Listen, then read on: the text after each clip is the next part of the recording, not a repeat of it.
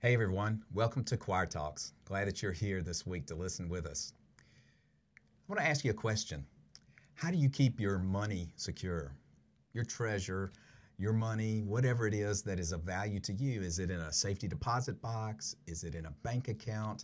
Is it in a brokerage account? Is it in a safe in your home? What do you do with the stuff that is valuable to you?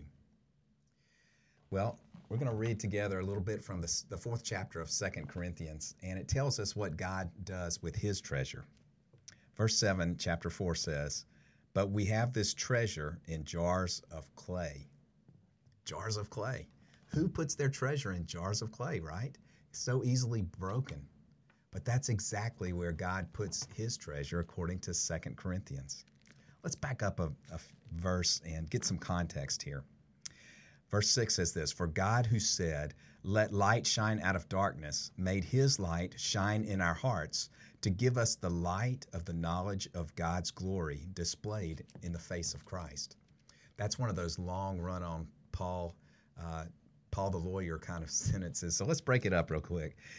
He says, "For God, the same God who said, 'Let light shine out of darkness.'" That's a reference back to Genesis when God was creating everything and he separated the light.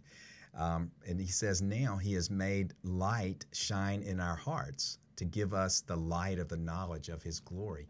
Now, you look at the word light that's being repeated there and think revelation. That's what's going on here. God is revealing himself. He reveals himself and his glory through the face of Christ Jesus. We serve a God who loves to reveal himself. He wants to be known by us, and he wants us to know his glory, and particularly his glory in the gospel, in the presentation of his son, Jesus Christ. And so that's the treasure that is mentioned in verse 7. So let's go back to verse 7. The first verse I read you is this, "But we have this treasure in jars of clay." The jars of clay, of course, refers to us, our lives, our physical bodies, and our lives, even beyond that. The treasure of God, the gospel, the revelation of his glory, he puts inside of frail humanity. Who does that? I tell you what's the problem with us is that we're easily cracked, easily broken. But here it says, he puts his treasure in jars of clay. Why? To show that this all-surpassing power is from God and not from us. In other words, if you saw the greatness of God in our greatness, then we would get the glory for that. But the glory is due the Father. And so he puts it in the frailty of human flesh. He puts it inside of the members of his church and his followers so that people can see his glory in our weakness. Paul goes on to say, "We are hard pressed on every side, but not crushed, perplexed, but not in despair, persecuted, but not abandoned, struck down, but not destroyed." Boy, every one of those phrases sounds like something that would crack open a jar of clay, right? Every one of those sounds dangerous if you're a jar of clay.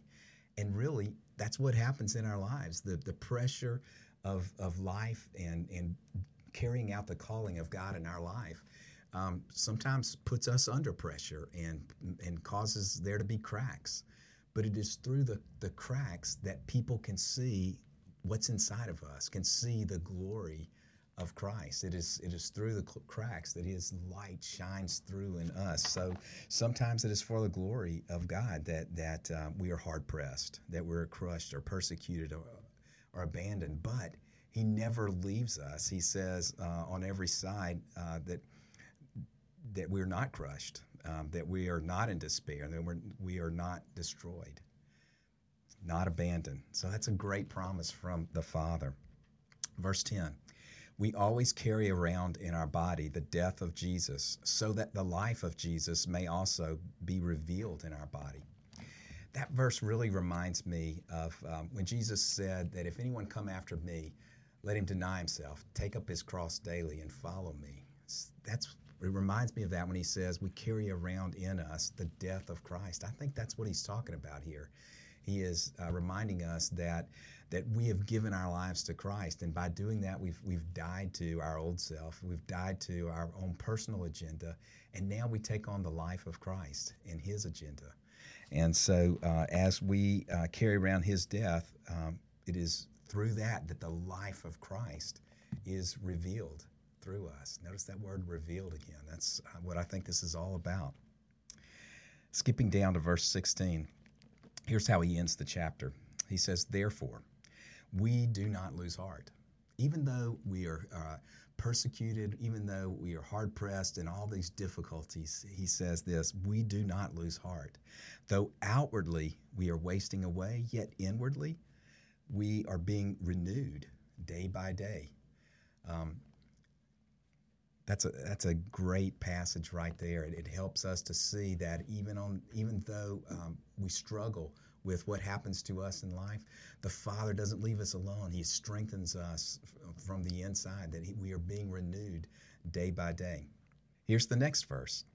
Verse 17, "For our light and momentary troubles are achieving for us an eternal glory that far outweighs them all." Light and momentary troubles. Now, if you're like me, when you're going through those difficult times in life, you usually don't describe them as light and momentary. That's not the way they feel. But remember who's writing this. It's the Apostle Paul. Go look in the book of Acts and see all the things that he went through, being beaten and imprisoned and shipwrecked and all the many difficulties that he walked through. He's the one who says, hey, compared to what we have in glory, these are light and momentary. What we have as an inheritance in God the Father through Jesus Christ far outweighs all that we have to go through here. So what do we do? Verse 18, he finishes this way. "So we fix our eyes not on what is seen, but on what is unseen. Since what is seen is temporary, but what is unseen is eternal." So as believers, we have a different gaze, a different focus in life. Even though we're affected by the culture and the world and the difficulties of life, all of that ultimately is going to pass away. And we have a much bigger agenda, which is the kingdom of heaven. We have a much longer, this is the long game, guys. We have a much longer perspective because our perspective is that of people who are going to live forever in eternity with Christ Jesus. And it reminds me of what Paul wrote in Philippians 3, where he warns about not being affected by those who are focused on worldly desires and worldly influences.